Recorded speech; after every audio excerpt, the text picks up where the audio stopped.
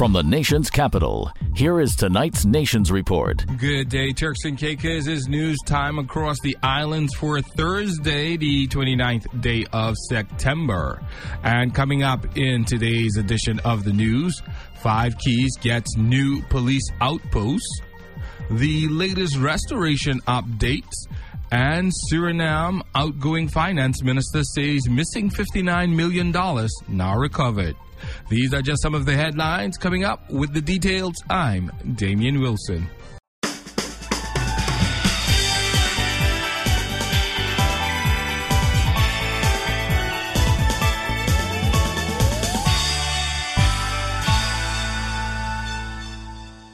And now, here is tonight's news. Good day and welcome to today's newscast. As residents across the islands continue to be greatly concerned about the ongoing issue of crime, one of the communities most affected will see a greater police presence effective immediately. According to the Royal Turks and Caicos Islands Police Force, the Felix Morley Community Center in Five Keys District is now officially a police outpost as the building was commissioned on Tuesday of this week. The force says that this is a joint partnership between the Ministry of Education and the Sports Commission, and that the police outpost will serve as a community bridge connecting the residents of Five Keys and the Royal Turks and Caicos Islands Police Force. Speaking at the commissioning ceremony on Tuesday afternoon, Superintendent Dwight Gardner said that the purpose of the community post is to allow the police to engage more closely with the people of Five Keys. Gardner said that the police, in fact, will be more easily accessible to residents. Persons can come in and air concerns, seek advice, be provided with crime prevention advice, or be assisted by officers in other ways, and they will also, on occasion, use the location for other police projects and business. Additionally, Superintendent Gardner said society's issues must be addressed with short, medium, and long-term action and strategies. He explained that the opening of the community post fits one of their long-term strategies and that will undoubtedly pay dividends down the road. Citing the Drug Abuse Resistance Education Program, or the DARE program, which has already been launched, Gardner said another program the police force is working on will soon be starting and incorporating into the school curriculum is the GREAT, or Gang Resistance Education and Training Program. The program focuses on prevention. It is intended as an immunization against delinquency, youth violence, and gang membership. The police say that officers have already been sent away for training so that they can deliver this program. Superintendent Gardner also noted the Police Action League, or PAL, which is a partnership with the Sports Commission. Also in attendance at the commissioning ceremony were residents of Five Keys, Premier of the Turks and Caicos Islands, the Honorable Charles Washington Mizik, Director of Sports Jared Forbes, Deputy Director of Sports Alvin Parker, Minister of Education Honorable Rachel Taylor, and Minister for Physical Planning and Infrastructure Development, the Honorable Akira Mizik. Still in local news, as the TCI continues to rebound from the impact of the passage of Hurricane Fiona last week, the local utility companies continue to provide updates on restoration works, and it seems that the country is almost back to normal despite being directly hit by the Cat 3 storm. In its latest update, Flow TCI says that mobile and data services in Ambergris Caye and Pine Caye have been restored, and ongoing work will continue to stabilize these services. Also noting that fixed broadband for all Flow business customers in Grand Turk and Salt Caye has successfully been restored, and a few customer services remain impacted due to a lack of commercial power. Flow says that their team continued to work in Grand Turk to restore fiber broadband connectivity to residential customers and to focus on restoring mobile and data services in Salt Caye. The team in Torquay continues to assess the full extent of the damage to the mobile network and to assist with the realignment exercise. The company says that restoration efforts in North Caicos include the realignment of the link between their Monarca Hill and Stubbs Road sites have been successfully completed. Teams were deployed in North Caicos yesterday to focus on restoring fiber connectivity to residential customers and bringing the First Caribbean Bank ABM system back online. Flow says that customers in areas where commercial power has been restored and who are still experiencing service issues should report a fault by dialing 611 from a Flow mobile if broadband services are still offline. Flow says that it wishes to thank the residents of North and Middle Caicos for their continued patience as they work to restore services. The company says that customers may also continue to review their account information, activate plans, purchase, and send credit to others via their Flow mobile app. And in the latest restoration news from Fortis TCI, the company says that its restoration works continue and that 98.3% of customers across the country now have electricity after Hurricane Fiona. The latest change represents an additional 130 plus customers restored in some communities still experiencing outages. The company says that as of 8:30 p.m. on Wednesday, 28 September, the number of customers restored on the island of Grand Turk increased to 90.6%.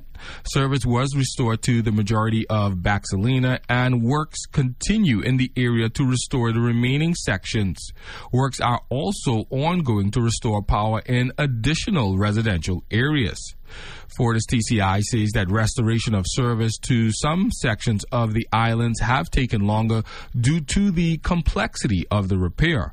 The company says that its crews continue to be supported by power line technicians from their sister companies in the Fortis group to help accelerate the process. Middle Caicos remains unchanged at 55% of restoration as works continue on that island, and portions of the overhead distribution lines on the causeway that connects Middle Caicos to North Caicos and the Providenciales grid received significant damage, the company said. Fortis TCI says that other parts of the Middle Caicos network were also damaged. As a result, sections of the network must be rebuilt to restore service to the settlements of Bambara and Loramis, and flooding in some areas also hampered their restoration efforts. Its crews have been working to connect customers in these settlements to the grid via Kankba while the damaged areas of the network are being rebuilt. Providenciales, South Caicos, North Caicos, and Torquay are 100% fully restored, says the company. And as we close out this section of the newscast, no confirmation yet from police if the young men seen being handcuffed and detained in photos circulating WhatsApp yesterday were actually involved in an alleged school shooting plot. However, reports via social media say that one round of ammunition was found in a backpack in the vehicle, which could be seen being searched in the photos, and that no one owned up to the round of ammunition. Therefore, all young men in the vehicle were detained by police and are still in police custody and waiting for interview. However, police have not confirmed this as yet. RTC News will continue to follow this story and bring you the latest information as we can. This brings us to the end of local news. Please stay tuned. Up next is news from the region.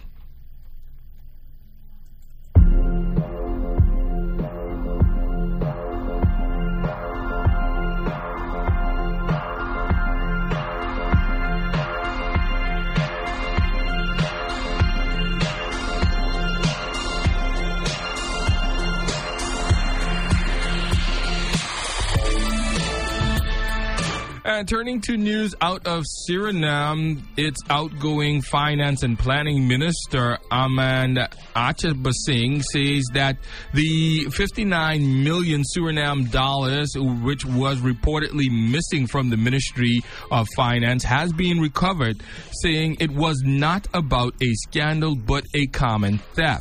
In July, the Dutch-speaking Caribbean country, which is a member of CARICOM, was rocked by a major fraud scandal in which millions of dollars had been withdrawn from the bank account of the Ministry of Finance and Planning through forged documents and receipts. The authorities said that the funds had been withdrawn from the account in April and June, with the perpetrators presenting false documents to the Central Bank of Suriname for cashing. This came to light on June 28th, and the order was immediately blocked. The central bank subsequently indicated that 2 other falsified payment orders had previously been presented for the same person. These transfers had been carried out. The ministry said in a statement, noting that the withdrawals were Suriname 14 million on April 25th and Suriname 26.9 million on June 14th. The Suriname government had confirmed that the withdrawal after opposition legislator Melvin Bova of the National Democratic Party, the NDP, headed by former President Dese Batise, raised the issue in Parliament. Bova told Parliament that between Suriname 500 million and 900 million had been stolen, but the government has denied the figures put out by the opposition legislator.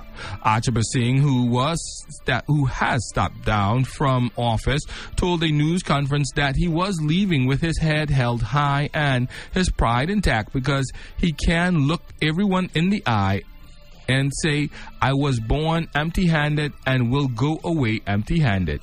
Achabasing told reporters when asked if he will leave with a golden handshake. Maybe it sounds arrogant, but I want to see the day when someone stands in front of me and says, Achabasing, you ever asked or gave me something to get something done? If you can produce that person for me, I'll dig a hole. I go in and never come out. May come across as arrogant, but I say it with the wide side of my mouth. President Chandrika Prasad Santaki had defended his finance and planning minister amid calls for his resignation as a result of the financial scandal, and Achabasing said he regrets that at least 2 persons linked to the theft have been able to leave the country. No one has been named to replace Ahmed Achabasing, but Foreign Affairs Minister Albert Ramdan and Planning and Environment Minister Silvano Tajong Ahen will temporarily act and depose. Dr. Barbosa de Silva Jr., a national of Brazil, will be the new director of the Pan American Health Organization, PAHO. He was elected yesterday by PAHO member states during the 30th Pan American Centenary Conference. Dr. Barbosa de Silva Jr. will begin his 5-year term on 1st of February 2023, succeeding Dr. Carissa Etienne of Dominica, who has led PAHO since 2012. A national of Brazil, Dr. Barbosa de Silva Jr. is currently the assistant director at PAHO, where he has led the organization's efforts to increase equitable access to COVID-19 vaccines and to enhance regional capacities to produce medicines and other health technologies. Dr. Barbosa de Silva Jr. received his medical degree from the Federal University of Pernambuco in Brazil and specialized in public health and epidemiology at the National School of Public Health Oswaldo Cruz Foundation in Rio de Janeiro. He holds a master's degree in medical sciences and a PhD in public health from the University of Campinas in Sao Paulo. Earlier in his career, he was Municipal Secretary of Health of Olinda, State Secretary of Health in Pernambuco, and Director of the National Center for Epidemiology in Brasilia. Dr. Barbosa joined PAHO in 2007 as the area manager for health surveillance and disease management, and is responsible for coordinating regional activities related to surveillance, prevention, and control of communicable and non-communicable diseases, veterinary public health, and health analysis and statistics. In 2011, he rejoined Brazil's Ministry of Health as Secretary of Health Surveillance and later became Secretary of Science, Technology, and Strategic Supplies prior to becoming Assistant Director at PAHO. Dr. Barbosa was Director President of the Brazilian Health Regulatory Agency from 2015 to 2018. PAHO is the health organization for the region of the Americas and serves as the regional office for the World Health Organization. The election of Dr. Barbosa de Silva Jr. will be transmitted to the Executive Board of the World Health Organization, the WHO, for appointment as WHO Regional Director. This year, PAHO celebrates its 120th anniversary, working for over a century to improve the health and quality of life of the peoples of the Americas. Stay tuned. Up next is news on the international scene.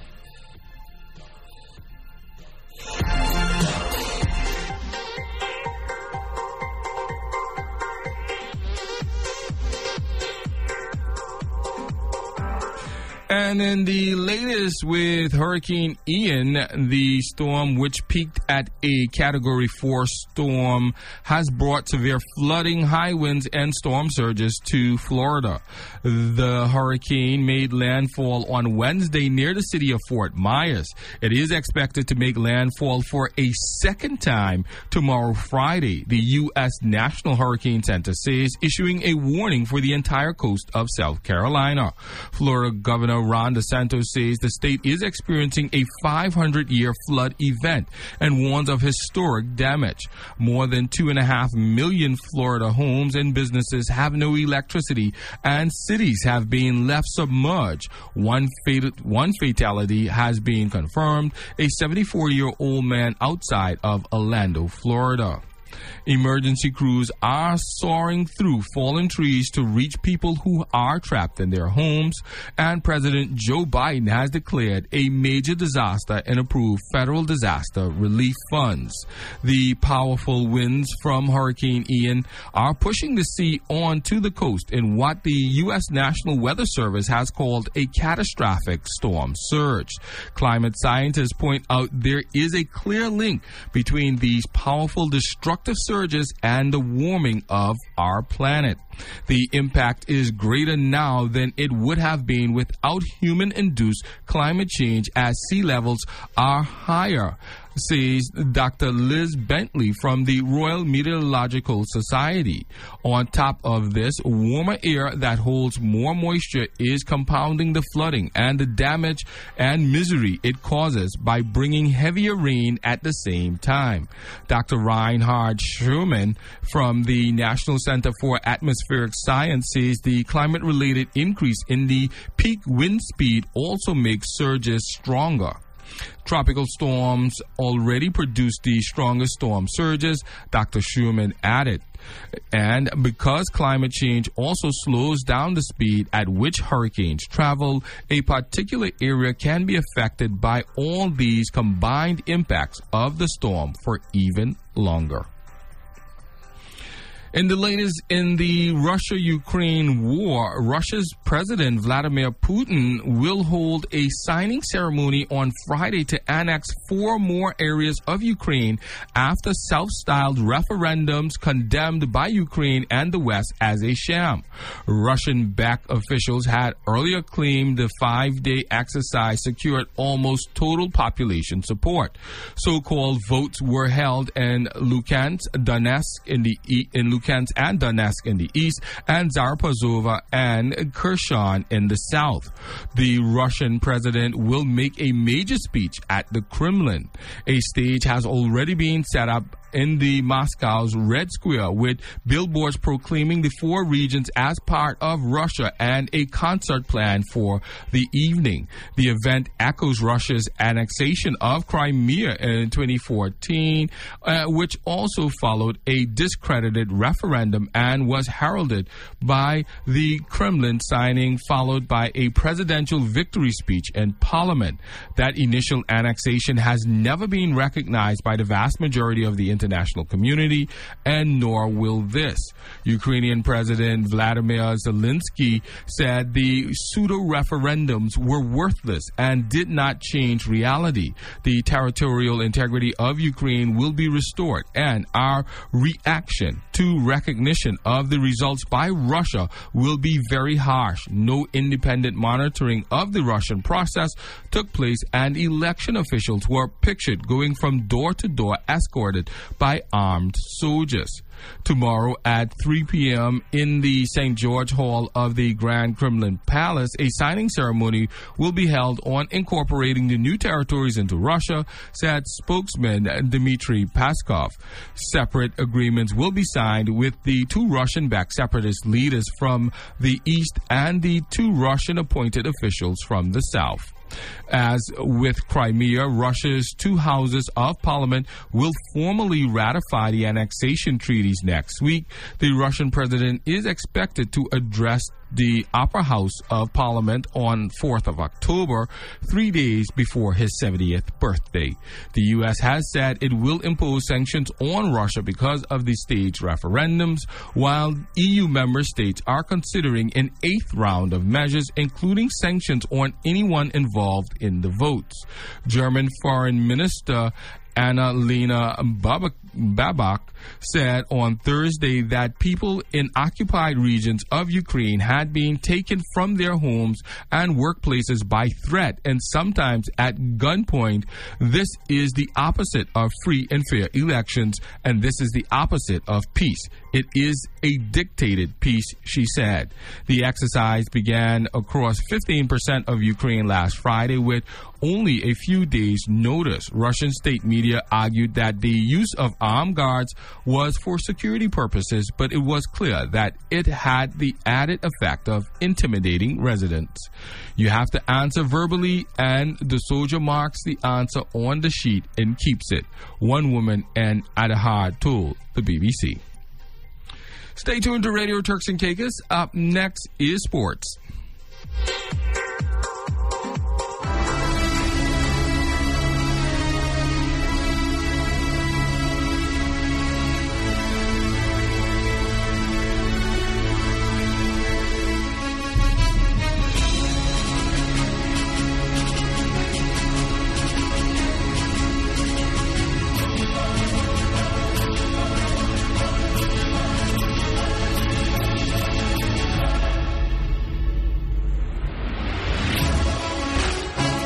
And in the latest cricket news, Captain Mohan Ali's fighting unbeaten half-century went in vain as Pakistan successfully defended a below-par total to beat England by 6 runs in the 5th T20 on Wednesday. Needing 15 runs off the last over, Ali could hit just 1/6 off debutant fast bowler Amar Jamal to reach his 50 before England got restricted at 139 for 7. Mark Wood's pace had earlier dismantled Pakistan for 145 and 19 overs in the lowest total so far of the series, which Pakistan now leads 3-2.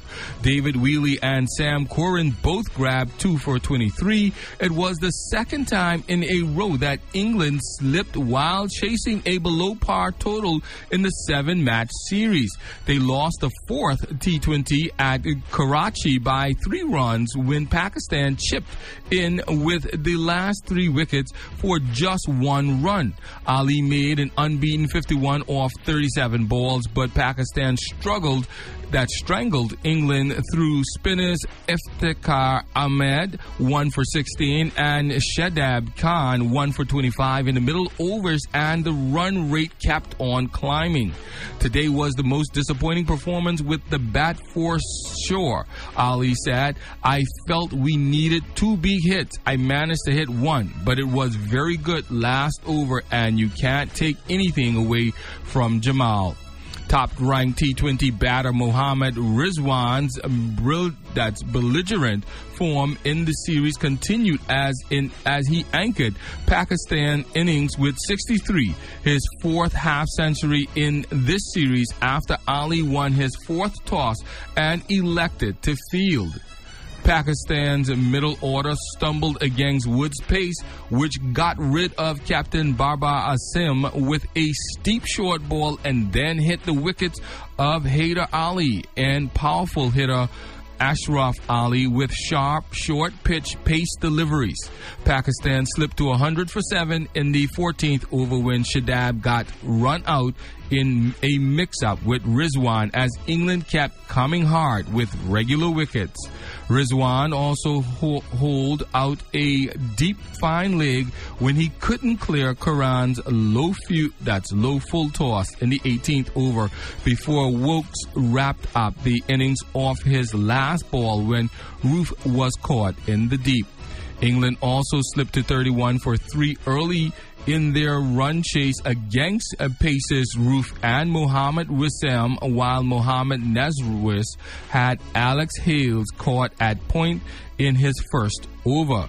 Shadab had reduced England to 54 for 4 when he successfully overturned an LBW decision of inform Harry Brook through television referral in the 9th over, and Ali couldn't accelerate against both spinners. Amid then ended Dewad Malan's nearly run a ball knock of 36, and Jamal got his first wicket off his second ball when Sam Curran holed out at leg off in the 15th over.